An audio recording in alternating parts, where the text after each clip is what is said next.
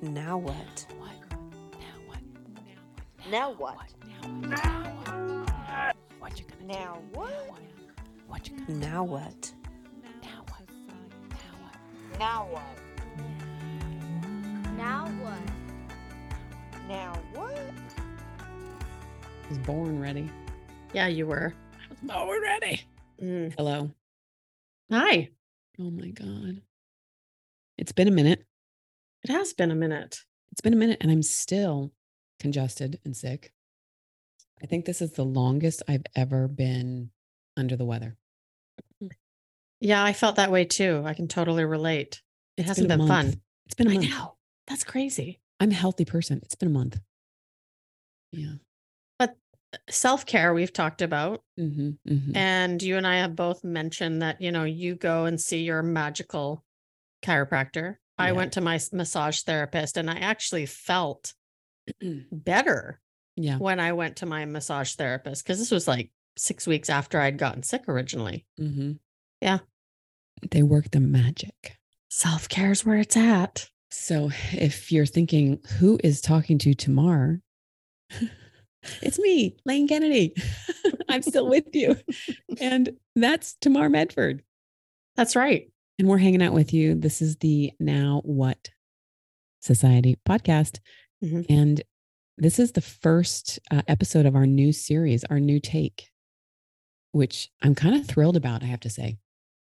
I am as well. We have some really cool topics coming up over the next 12 episodes. So you'll see 12 episodes in each of our series. We're doing our sober series this go around. Alcohol-free. Alcohol-free. However Non-drinker. you want to call it. Non-drinker. Yeah. Teetotaler. Teetotaler, yeah. I don't like that one. I don't know why. Like, it's not as badass. Yeah. 12 episodes. Mm-hmm. Should we start our episode? Do we Let's have start. anything to say about the community? I think we do. Say it. We have a field trip coming up. Boom. Pumped. Yeah, I'm really excited about the field trip. It's in April, so you have some time to check it out. It's going to be in Venice Beach. It's going to be a 3-day, is it 3-day, 4-day, 3-day, 2-night get together. There's going to be a couple of workshops and breath work and meditation and just an overall good time. So you can find out more over at thenowwhatsociety.com/field trips. That's right. Super duper. Yeah. So today's conversation is about navigating. Can I say this word? Oh God, I know there's that word. Lane, close your ear. Close your ears for a second. Navigating triggers and craving. Makes so me we're gonna. cringe. I know. So charges, we like to call it on the show here, but strategies for staying sober in times of stress. Mm-hmm. Navigating triggers. Trigger. Well done. Cravings. I know, right? Oh God. Yeah. So where do you want to start with that? Well, I want to start off with something that was recommended to me when I first put down the alcohol was because I was actually invited to a funeral, unfortunately, about a month after I had gotten sober. Mm-hmm. And I knew all these people were drinking and, putting the white powder up their nose. And I just, as soon as I was invited, like I really wanted to go, but I just felt this emotion, right, come over me, like this is not a safe place. And so, one of my mentors had suggested, like in the beginning, right? And I'd say for me, it was about the first 6 months till you really start to do the work on yourself, avoid those places, people, or things that remind you of drinking. Avoid. Mm-hmm. Yeah. Family is really tough. It is. Especially when you're newly into recovery. I mean, family is really tough at any time in recovery. So yeah, avoiding is a good idea. If you don't need to get on the plane to go see your family, you don't. Mm-hmm. So I agree with you on that. I was just thinking about for people who are perhaps a little more into their recovery and deadlines or completions. right? I think those are two things that celebrations, you're sober a couple years and you finally got that promotion and let's celebrate. Like, yeah, uh, you're getting married and, there's that beautiful glass and your partner has that beautiful glass. Mhm. And what are you going to do? Right. I think those are two really good examples of, you know, later on in your life, something really great happens and yeah, let's celebrate and toss it back. And Yeah. so, what have you done for that? Did I For catch you off guard? no, because I was just Your thinking, eyes. I was just thinking, right? For me, it was only the first few months that I would avoid things, but the Mm, reality is you can't avoid things your entire no, life, right? no, no. I just would stay away from it until I reached a point where those, triggers or cravings started to subside. Mm, And one of the things I did is I always took a friend to those mm, celebrations. So a mhm, sober friend, right? mhm, Somebody I knew was safe. mhm, That was one of the ways I prepared. I also did not, I almost did this once and my mentor was like, "What are you doing?" I was like, "I'll be the DD." mhm, Right? You're newly and you're thinking, I want to be, I want to help my friends. mhm, If I couldn't get myself out of a situation when I was feeling comfortable, that was a no-no, right? So I was taught that very early. Don't volunteer until you feel good that you mhm. can stay the duration. So those were kind of a couple strategies that I used at those special events. Yeah, the special events that I have encountered and the promotions that I've encountered, I was really quiet about my recovery in the very beginning, the first 5 years. First 10 years, I was actually really quiet. But if something was coming up, I was very if I when I got promoted, I was very clear with I'm not taking a drink on this. And I would say it out loud to my friends, and they would ask me, like, but why? But why? What, like, this is you just got a huge bonus check. Like, why? And I would say it out loud because I'm not drinking. I've had too much. And I didn't have to break my anonymity. I didn't have to say, I'm in recovery. I just said I've had too much. And then it was like the end of sentence, end of conversation. And the other thing, I did get married in recovery and my partner knew I was very vocal. I don't want the glass. Like when I would sit down at a table, I would have the wine glasses removed immediately uh, because I just didn't want to be tempted, Yeah. right? That doesn't need to be on the table for me. Hmm. And nobody has a problem with it. It's so great. Isn't it? Only the alcoholics have a problem with it.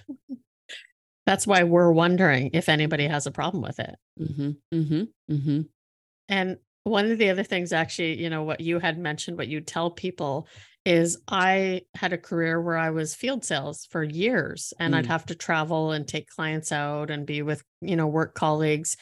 If people asked me, "Oh, why aren't you having a drink?" I would just say, "I'm a retired professional." oh, And they that's would so good. actually laugh it off. And Yeah. because it was so funny, they wouldn't get into it. Mm-hmm. Yeah. That's a good one. Yeah. So that's my thing now. I like it. There's a lot of stressful times. I mean, Yeah. COVID was super stressful.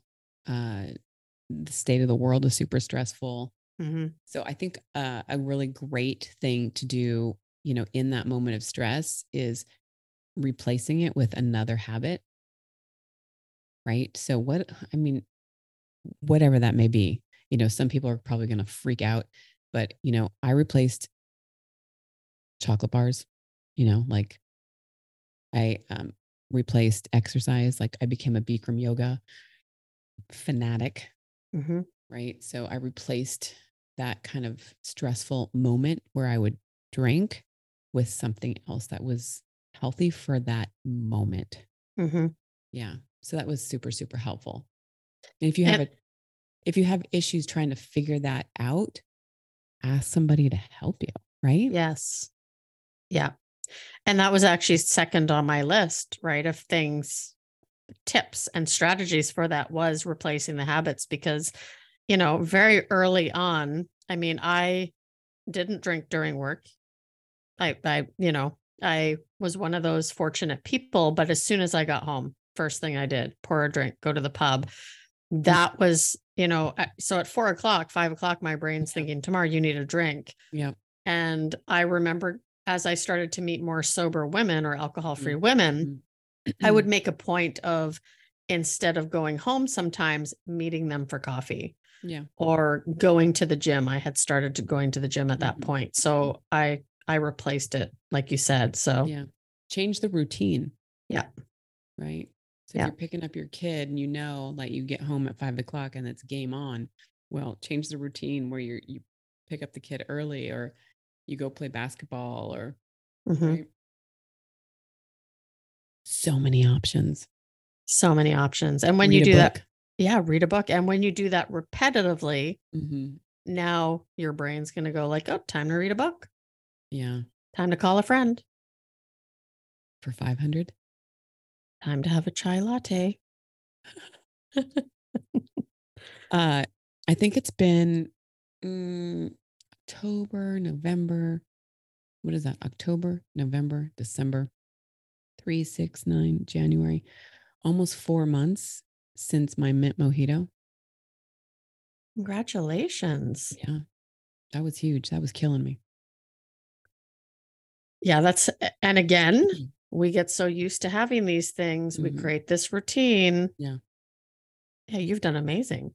that was a really big part of walking the dogs, going to get the mint mojito, Yeah. walking around at 3 o'clock. Oh, time to go. Get the dogs, get the drink, walk around.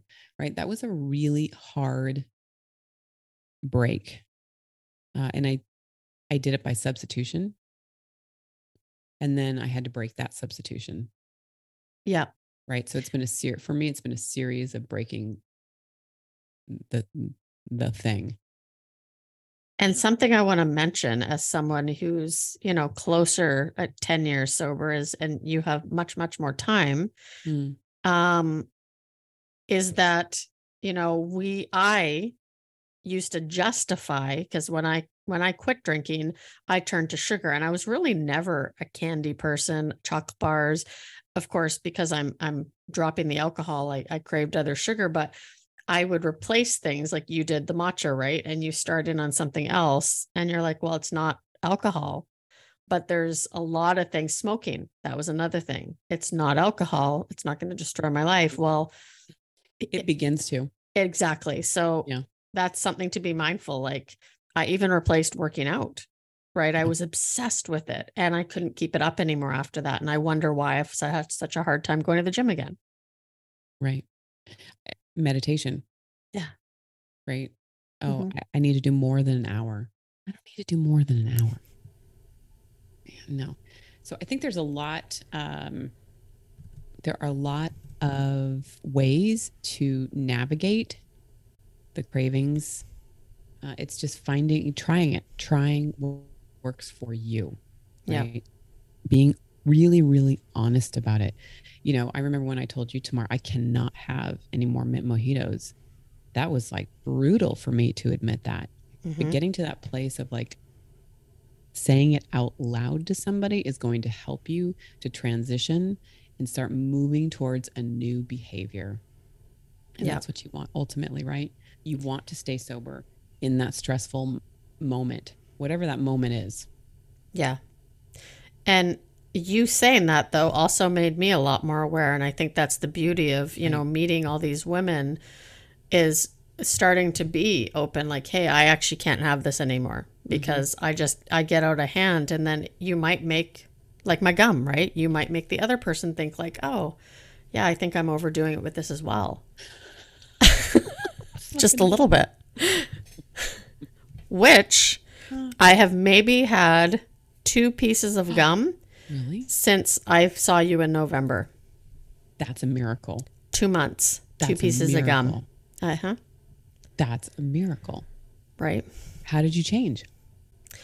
I just became aware of it. I looked for other solutions. Like, okay, if I really get stuck, is there something like a mint? Right. And I reached out to you and said, Yeah. what can I do? You said, here's some mint. So it's for me, it's being aware of what I'm doing and thinking about it. Cause then it's always at the top of my brain. Right. So tricky. But congratulations. That's huge. Well, I thank you. Yeah, that was a big step. A friend of mine's actually like, you're not chewing gum? Because she asked me for a piece of gum. I said, I don't have any. I think she actually went into shock. Right. Yeah. And this is where I think I'm just going to bring in the DNA real quick here, right? That when you know how your genes are manifesting, you can create lifestyle habits to turn them down or turn them off or rev them up, because we're all made so uniquely. Mm-hmm. And bring awareness to it. Yeah. I think that's so important for all of us in the world that we live in right now. I agree. And can I mention one more thing? Of course, go. One more strategy. And this was a big deal for me in the beginning, was talk about your emotions. Mm-hmm. Right? I think learning how to actually handle our emotions when we stop drinking can be very difficult, because for me, that was my solution to everything. Yeah. But actually finding that, community of women that you can talk to, like, hey, I'm really upset right now. Don't hold that stuff in, because that could lead to cravings. Right. Yeah. I think I'm a huge fan of pen and paper. Yeah. And just screaming it out if you have to. Yeah. Right. Because whatever's happening, you don't want to keep it inside you. You want to get it out of you. So you don't reach for A, B, C, D, E, F, G, whatever your drug of choice is. LMNOP. Yeah. SEX. There it is. There it is. Anything. So I hope that you will join us again for this series, right? I hope that you enjoyed this. I hope some of these ideas bring some safety and you won't pick up. That's right. Yeah. Tamara, thanks for hanging out. It's been my pleasure. It's great to hear you. Line. You too. Everyone, make sure that you check out the field trip in the Now What Society. We'll see you next time. Bye.